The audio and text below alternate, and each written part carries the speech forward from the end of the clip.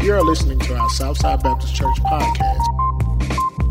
For more audio content, please refer to our website, ssbaptistchurch.com.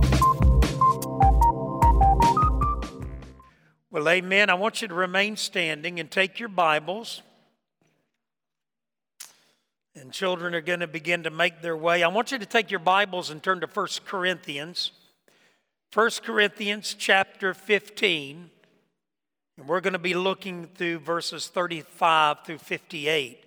1 Corinthians chapter 15, beginning at verse 35. And boy, this is a great good group of kids. We're proud of them. I left a bag on my desk, but it was a bag of corn. In fact, the praise team were in there, and Jeffrey said, "Dad, what is this?" I said, "This is sweet corn seed that I bought at the co-op. It is $17.50 a pound. So undoubtedly, it's some really good sweet corn. And I planted some of it, still waiting on it to come up. But I was reminded of a passage. In fact, I tell you what, keep your thumb on 1 Corinthians 15. Take a left, and I want you to go to the Gospel of John. In fact, let's start there. John chapter 12, verse 24. Because my hope is that this corn is everything that the co-op said that it will be. And that not only the seed that I put in the ground will come up, but that it will give me a great harvest of corn. And David Lott, I need you to come back over, cut down a few more trees, because I still have a little too much shade. But anyway, how many of you have had a garden sometime in your life? Anybody? Okay. How many of you had a parent that had a garden? Raise your hand. My dad, when we left Titusville, Florida, when he left NASA and we moved to the hills of Yazoo County, my dad had these ideas of building these big gardens. And we went down there, had this little Ford 9-inch tractor, little disc, and we disked the ground up, and then he began to plant these rows. And I don't know about you, but he planted some of the longest rows I've ever seen. I used to think when I was a kid, Angie, this brings back memories, doesn't it? I used to think when I was a kid, oh my God, we're never going to get to the end of this row. Because you had to hoe those rows. You had to get rid of all the weeds, and you had to cultivate that ground around that crop. And man, I hated it. I tell you, I hated it. I can't tell you how bad I didn't like it. And I remember one time my mom screaming and hollering and saying, "The cows are out and the cows have gotten into the garden. Get down there and get the cows out of the garden." Well, this was me. I mean, man, I was barely getting 1 foot. I was so thankful the cows were eating that garden up, because I was thinking to myself, man, we don't have to hoe that garden anymore. Sheila, she had it worse than I did. Her dad actually had his garden right in front of the school, right in front of the high school. And so Sheila's dad, Charlie Tucker, he said, "Now girls, when y'all get out of school, y'all just walk to the garden, and we're going to hoe and work the garden." So here's Sheila trying to be sweet and good looking, probably in high school, and she was out there hoeing the garden. She said everybody that went by was looking at her, laughing and making fun. There's just something about having a garden. And Jesus, I believe, held a seed in his hand when he said these words. In John 12, verse 24, watch what he said here. And I've got to find it myself. Am I right here? John 12, 24. Okay, I'm looking at the wrong chapter. John 12, 24, here it is. "I tell you the truth, unless a kernel of wheat," but it could be any seed, "falls to the ground and what? And dies. It remains only a single seed. But if it dies, it produces many seeds." Let's pray again. Lord, we thank you. We love you. We give you glory for this service. And we give you glory for this message. Lord, cleanse me, forgive me. Let me be a tool in your hand. And we pray this in Jesus' name. Amen. Amen. You can be seated. Now, we're going to be moving through the Bible, so I want you to, how many of you have your Bible today? Say amen. Or you can hold it up. I wasn't going to do that to you because some of you, you're content with the app on the phone, and that's all right. But like I've always said, I like a hard copy. I like to be able to hold a Bible, like to be able to take notes, and I love the thought of being able to leave it to my children and my grandchildren. My grandson, Sam, 14 years old, is preaching his first message today. And I sent him a word of encouragement this morning. And so he's preaching as well today. I want you to look at 1 Corinthians chapter 15, beginning at verse 20. Watch what Paul says here. He said, "But Christ has indeed been raised from the dead, the first fruits of those who have fallen asleep. For since death came through a man, the resurrection of the dead comes also through a man. For as in Adam all died, so in Christ all will be made alive, but each in his own turn." Now watch it again. Christ the first fruits, then when he comes, those who belong to him. Then the end will come when he hands over the kingdom to God the Father after he's destroyed all dominion, authority, and power. Everything stems on the resurrection of Jesus Christ.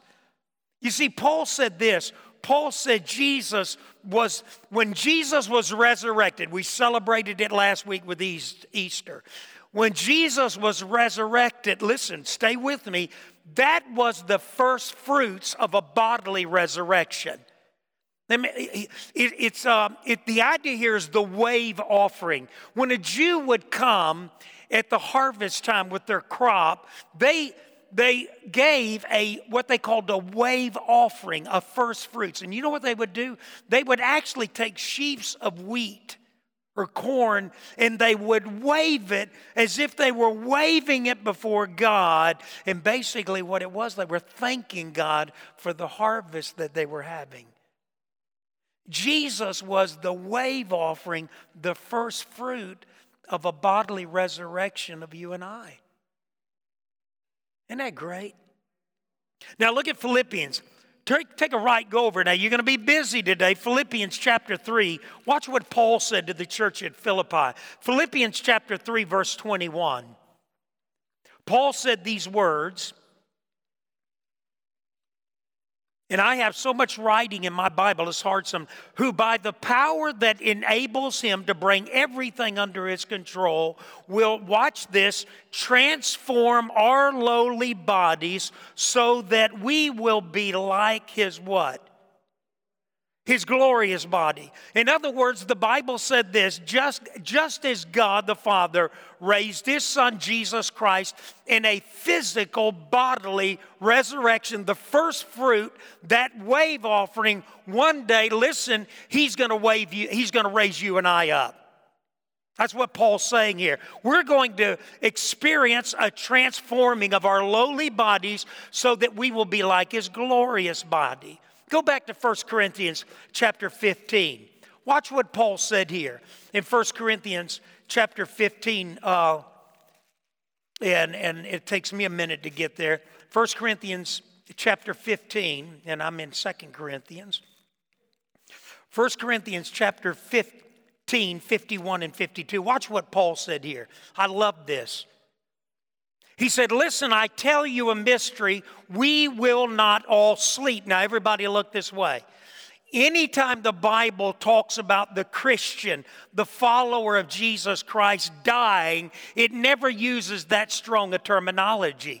It talks about sleep. Now, the Bible's not talking about soul sleep.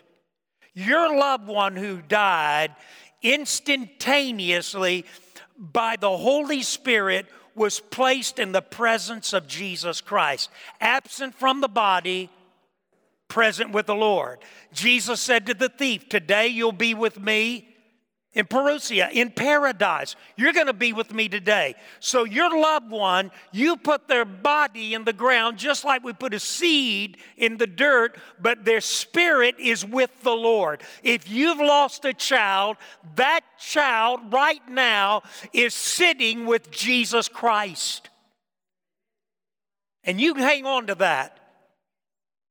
And if that's not true, I'd throw this Bible away, go home, and never get in a pulpit again.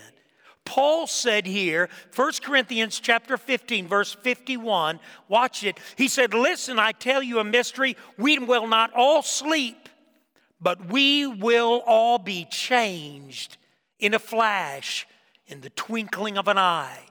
At the last trumpet, for the trumpet will sound, the dead will be raised, imperishable, and we will all be changed. Wow. Take a right, go over to 1 Thessalonians. Paul says it again to the church at Thessalonica. Watch this, 1 Thessalonians chapter 4. I love this, 1 Thessalonians chapter 4. Watch what Paul said. Brothers, we do not want you to be, verse 13, we do not want you to be ignorant about those who fall asleep, or to grieve like the rest of men who have no hope. Now, everybody look this way. When we bury somebody and they are a child of God, they are a follower of Jesus Christ, we don't do it as if we have no hope. We're not crawling over in the coffin begging for them to... Hey, listen. If you could get one glimpse of heaven, you'd never shed another tear. Let me tell you why God doesn't let you and I see heaven in all of its glory. Because you and I would be, hey, listen, we'd be walking out in the interstate. We'd be eating 3 Baconators. We would just literally throw caution to the wind. I remember years ago, a woman in the first church I pastored, she said she used to tell her husband, she'd say, Walter, I'm just going to tell you, if you die before I do, you tell them to widen the gates because I'm going to eat myself into oblivion. One day, Walter and Doris, precious people. This man's shoulders were massive. He could a softball like nobody I've ever seen before. One day they were getting ready to go to one of their grown children's events. Walter, picture of health, sat down on the bed, laid back, and had a massive heart attack and died right there. I've often thought, Doris, are you doing that? Let me tell you something. You and I, when we give up our loved ones who are in Christ, we do not do it as if we have no hope. That's what Paul said. He said, listen, the brothers, we do not want you to be ignorant about those who fall asleep, grieve like the rest of men who have no hope. We believe that Jesus died and rose again, and so we believe that God will bring with Jesus those who have fallen asleep in him. Now, everybody stay with me. What did I tell you? The moment your loved one died, absent from the body, present with the Lord. Today you'll be with me in paradise, Jesus told. Hey, right now, Megan, your grandfather's in heaven. He's hanging over the banisters of heaven. He's watching how you and I are running the race. Her grandfather was a godly man. You've heard me talk about it. Listen, if you've got a child, they're in heaven right now. You're encompassed by this great cloud of witnesses. They are asleep in Jesus. Their body has been placed down into the ground. Their spirit is with Christ. Now watch this. This is critical. Watch what Paul said here. We believe that Christ Jesus died and rose again. And so we believe that God will bring with Jesus those who have what?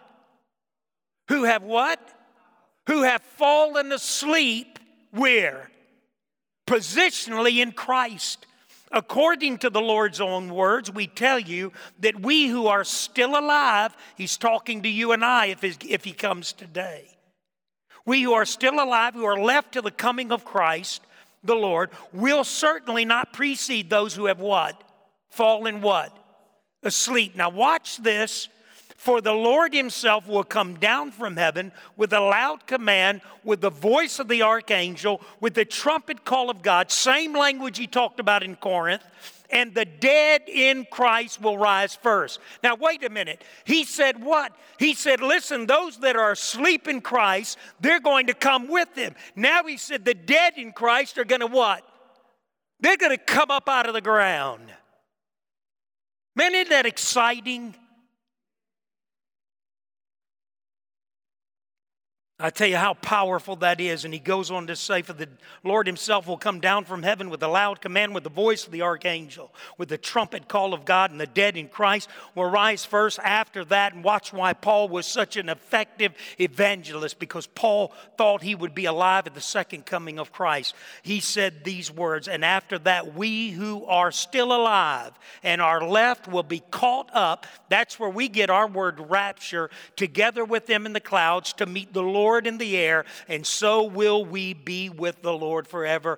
Therefore, what are we to do with those words? What are we to do with them? Encourage one another. I look out in this room and I see moms that have given up their children. What does that mean? That means that your children are right now with Christ. They're not suffering. And if you could see them, you wouldn't wish them back. You wouldn't want them back. But the Bible says that one day the loud command of God, the trump of God will sound. And in that moment, their spirit that is with Christ is going to come. And listen, you and I are going to find the law of gravity no longer working. Graves are going to begin to open. Your loved ones are going to be coming. And spirit and body meet midair. A bodily resurrection. A Jew asked a man one time, he said, do you believe that? Do you really believe that God, think about the people that have been cremated. Think about the people that have rotted. Think about the people that have died at sea. Think about all those people. Do you actually believe that God could do that? The same God that called this universe into existence, the same God that formed your body and mine, has the DNA, has the blueprint of your life in his sovereign, omnipotent, omniscient mind. And when he gets ready, he'll call you and I out of the dust. He created Adam and Eve out of the dust, and he can do it again. Adam out of the dust and Eve out of a rib. So, you know, how great that is. The resurrection. But watch what Paul says in 1 Corinthians 15:13. Paul in chapter 15 of 1 Corinthians, he said, but if it is preached that Christ has been raised from the dead, how can some of you say there is no resurrection of the dead? You see, everybody look this way. The problem at the church at Corinth was these people did not believe in the resurrection. Greek philosophers, the philosophy of that day was this: this body is inherently evil. It is bad. You and I have a spirit, but it's walking around in a corpse. You know, yesterday, I tell you, Sheila and I, we are getting old. I'm just going to tell you, and it ain't easy. Man, there's sounds, noises that come out of your body. Your bones don't work right, your joints. I mean, we sound like we're 90 years old trying to get up out of the bed. And, you know, I used to laugh because my grandmother had arthritis. She'd rock about 4 times before she rocked her way out of the chair. And I think, man, we're getting there. Let me tell you, these bodies fail. They eventually give out. And I feel that. But what is the Apostle Paul talking about here? Paul's talking about a new body. That Jew that said, do you believe that one day God's going to bring up all those people that 1,500 died on the Titanic? You mean those people that went down to the depth of the ocean, never to return, eaten by fish or whatever? You mean to tell me? I remember in South Africa, a picture one time, they cut a shark open in South Africa. Let me tell you, in South Africa, in Durban, those surfers surf within a metal mesh. Those guys surf in some of the most shark-infested waters in the world. And I remember a picture one time, they cut a massive killer shark open, a great white, and it had a full-grown African man in the belly of that shark. You mean to tell me that God's going to raise that man up out of the belly of a fish? You better believe it. He did with Jonah. That man looked at that Jew and said, you're exactly right. God can do that. But watch what Paul says in verse 13. Because you know what Paul said? Paul said, well, let's talk about the resurrection. Paul said, if there's no resurrection, if Jesus Christ has not been resurrected, look at verse 13. He said, if there is no resurrection of the dead, then not even Christ has been raised. I mean, Paul just basically says it. Take a right and go over to Revelation 1. Man, I love this. You don't turn there, I feel sorry for you. You need to get saved. I told Jeffrey I was out there at his place, and he's got about a 3-acre lake that he's been stocking and keeping fish in it, and I was looking at it, and I looked at him and I said, Jeffrey, if this ever becomes mundane, if you ever get used to this, son, you need to get saved because it's just beautiful.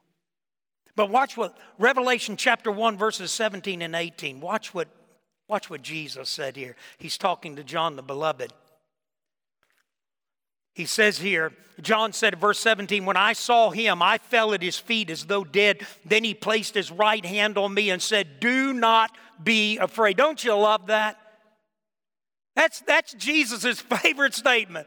Don't be afraid. Fear not. Hey, listen, you don't have to be anxious and filled with worry. God loves you. He's sovereign. He's watching over you. Watch what he says here.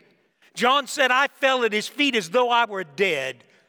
Then Jesus Christ placed his right hand on me and said, do not be afraid. I am the first and the last. I am the living one. I was dead, and behold, I am alive forever and ever, and I hold the keys to death and hell. Wow. What a great God we serve. Paul said in verse 13, if there's no resurrection, then Christ is not raised. Look at verse 14, first part of it. And if Christ has not been raised, our preaching is useless. This is a waste of time. You know what I sent to my little grandson this morning, 14 years old, going to the pulpit? I sent these words. I said, Sam, well, where are they? I just told him, I said, Sam, I love you and I'm proud of you. And I said, today you're going to stand before people and speak on behalf of the Creator of the universe. Calm down, be clear-headed, and preach the word. Let me tell you something, folks. We need to understand that Paul was saying if there is no resurrection, what I'm doing right now is foolish, silly, waste of time. It's meaningless. It serves no value. It has no purpose. There's no hope. But watch what Paul goes on to say in verse 14. He said, if Christ has not been raised, our preaching is useless. This is a waste of time. I'm wasting my time. You're wasting your time. But watch what he goes on to say. And so is what? So is your faith.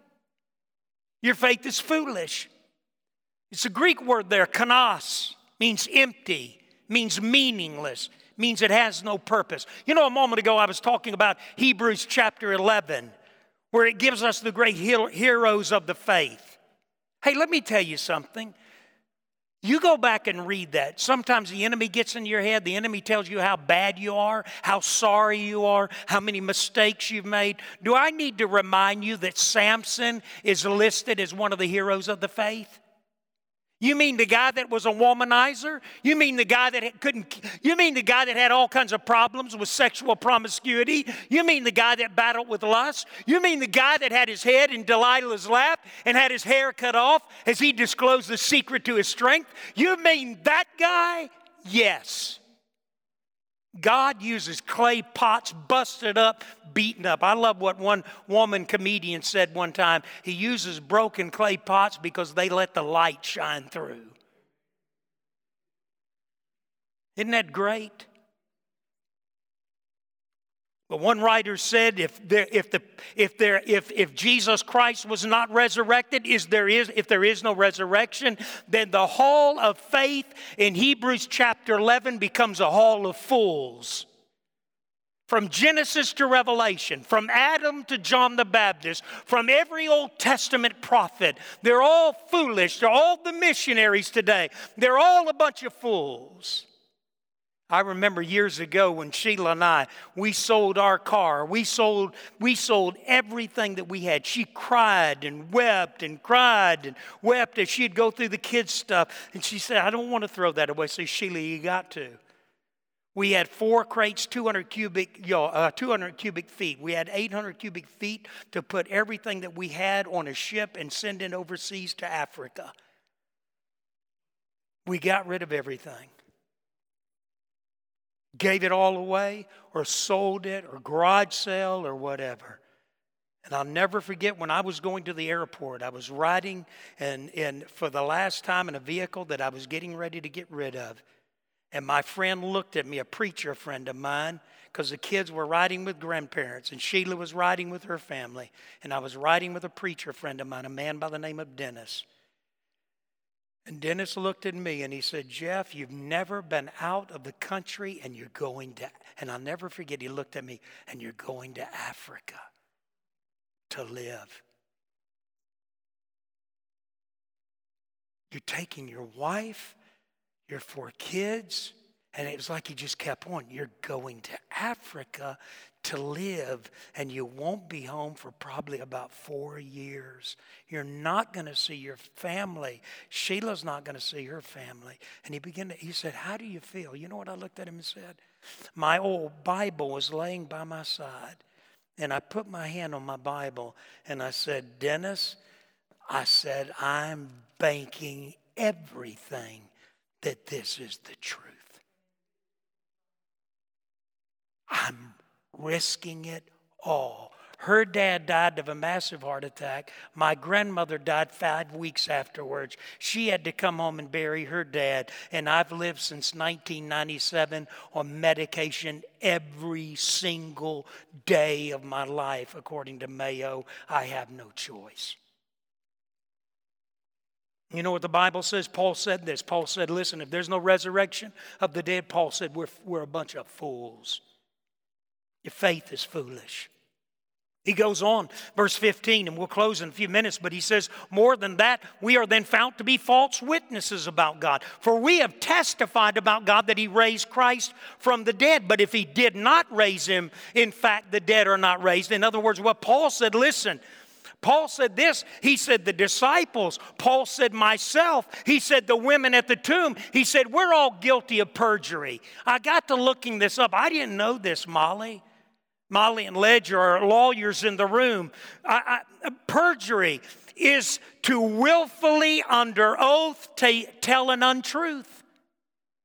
To willfully under oath tell an untruth. To lie under oath. To provide a false testimony. Listen to this. Perjury is a felony and carries a sentence, a prison sentence plus fines.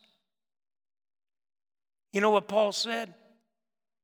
Paul said about all the people. You remember what he told the church at 1 Corinthians? You know what he told them? He started naming all the people that had witnessed the resurrection of Jesus Christ. He started naming them. Disciples, women, people. He said there's 500 witnesses and most of them are still alive that have seen Christ resurrected. He said I could call all kinds of people to come and bear witness, bear evidence. Paul said, but listen, if there is no resurrection, if Jesus Christ wasn't resurrected, Paul said, then I have perjured myself and so have all the others. Let me tell you something. You know what the problem is with some of us?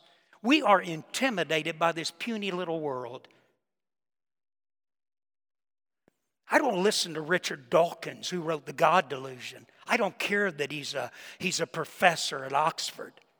I just had a friend of mine who's 3 times offered me an opportunity to go to Oxford.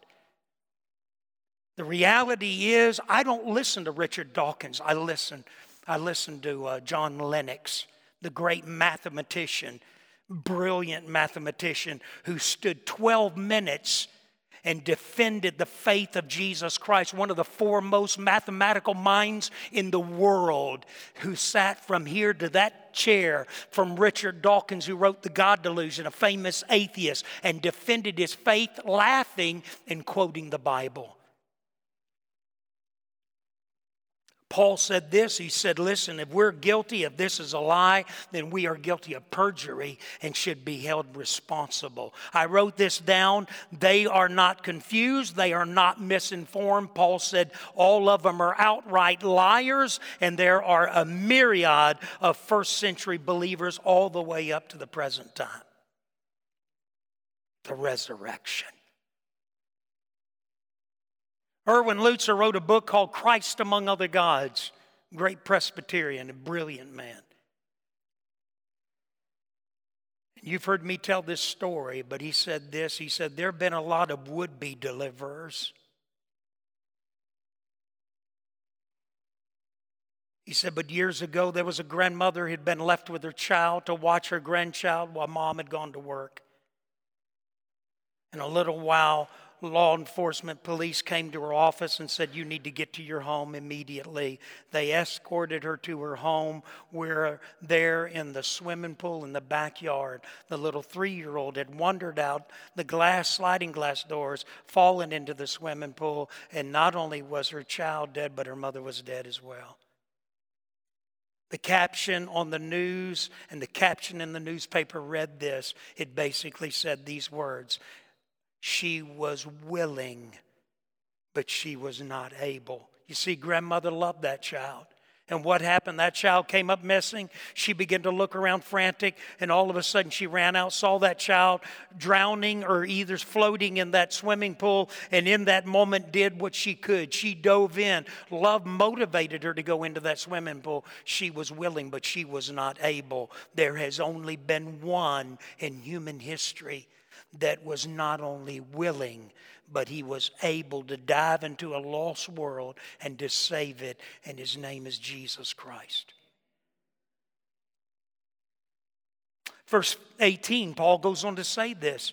He said, then those also who have fallen asleep in Christ are lost. If only for this life we have hope in Christ, we are to be pitied among all men. You know what Paul was saying? He's saying all those who have died physically have ceased to exist if there's no resurrection. Think about that. And then he closes with these words. Look at verse 19. And I'm moving quickly. Paul said, if only for this life we have hope in Christ, we are to be pitied more than all men. Pity me. That's what Paul said. You know, you know what Paul says? Paul said, I've been beaten. He talks about how many times he's been beaten. 39 lashes.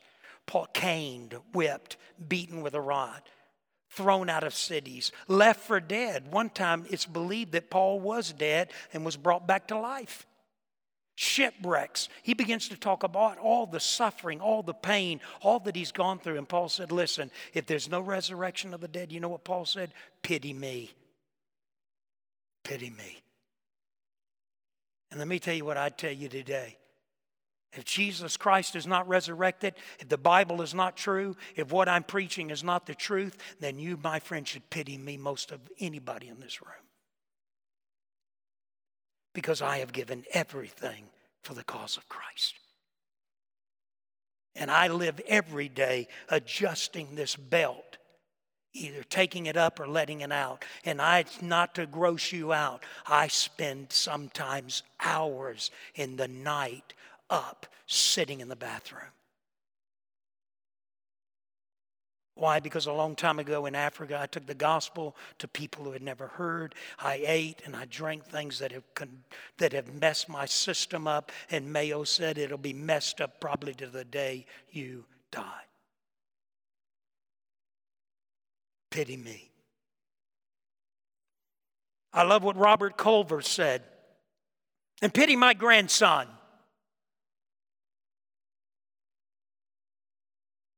Pity a 14-year-old boy who's going to stand up today. He said, Popo, I'm nervous. Pity my 14-year-old grandson who will stand up with his knees shaking, scared to death. And he'll preach the gospel. Pity him. If you don't believe in the resurrection. Because he's just one more fool in a long line of us. Robert Culver said this. He said, the believer's resurrected body will be like the resurrected body of Jesus Christ in every respect. Listen to what he said here. Jesus took extreme measures to demonstrate beyond any doubt that he was a body of flesh and bone, resurrected, raised up.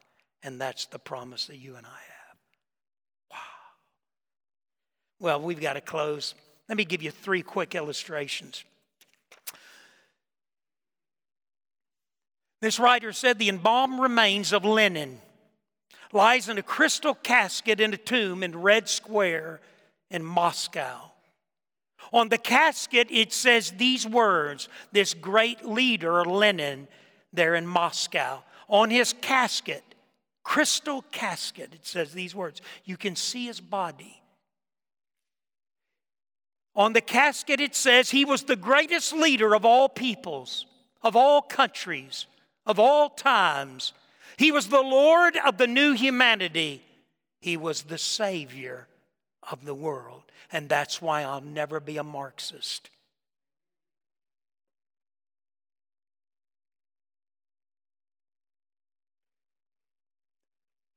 No.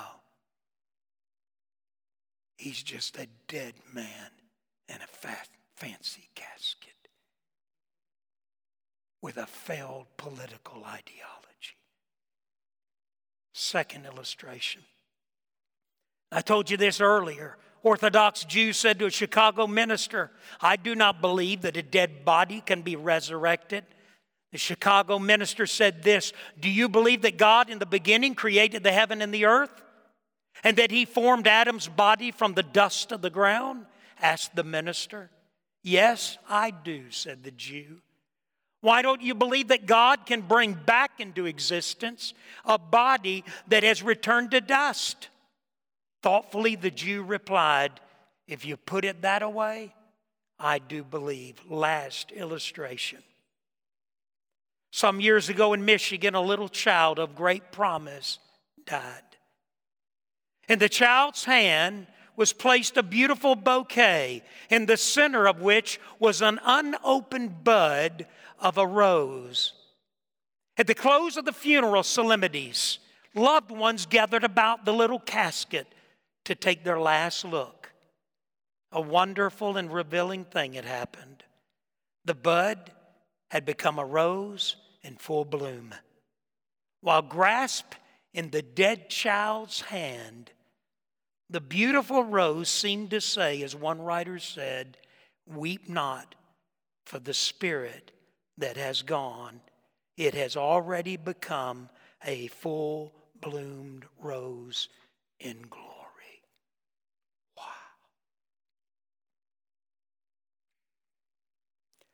When I fail to live the Christ life the way I know I should, I not only grieve the indwelling Holy Spirit, I think to myself, "Oh God, don't let me disappoint you, and don't let me disappoint the witnesses that are watching me. Let me run the race." Passion and urgency. Are these times difficult? You better believe it. Does it take a lot to hold on to your faith and continue to believe? Oh, yes, it does. But everything is right on God's schedule. And never forget that. Let's stand. Our Heavenly Father, we just come to you, and Lord, we love you and we praise you. And Lord, I pray every ear, every heart, every person who may be listening right now, I pray, dear Lord, that the power of your Holy Spirit right now would go into that heart. And if they're lost, if they've never been saved, but Lord, right now you're working, you're pleading, you're knocking. I pray, dear Lord, today that they would open up their heart, that they would say, "Lord Jesus, come into my heart and forgive me. I repent of my sin. I know my sin is weighed heavy on the heart of God. I know my sin. God cost you your Son. Come into my heart. Forgive me of my sin. And right now, be the Lord of my life." I pray, dear Lord, if someone today has prayed that prayer, asking Jesus to come into their heart, I pray they come publicly. Nothing would discourage, nothing would deter them.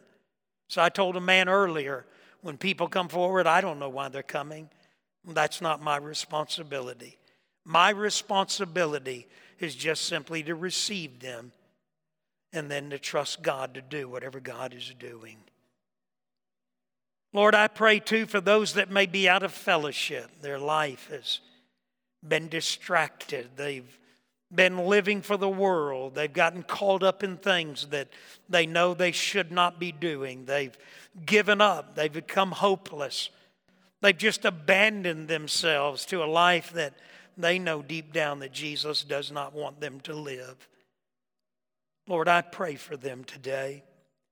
I pray today that they would come and rededicate their life, or wherever they may be, that if they're in their home right now, that they, listening by way of by a message later on. Lord, I sometimes get calls of people that have listened to messages from years gone by. I pray, dear Lord, today that they would recommit that life to Christ. Lord, I don't know what you're doing today, but I pray, dear Lord, that nothing would stand in the way of people either coming to you and being saved or recommitting and rededicating that life. And God will give you the glory. And we'll give you the glory. And Lord, I pray for those that have lost loved ones. Lord, encourage them. Remind them that, dear Lord, their loved ones are safe. Their loved ones are with you now. And one day, dear Lord, they'll see them again. So, Lord, I pray that you would comfort those that are broken and hurting. And we pray this in the name of Jesus. And all God's people said, amen.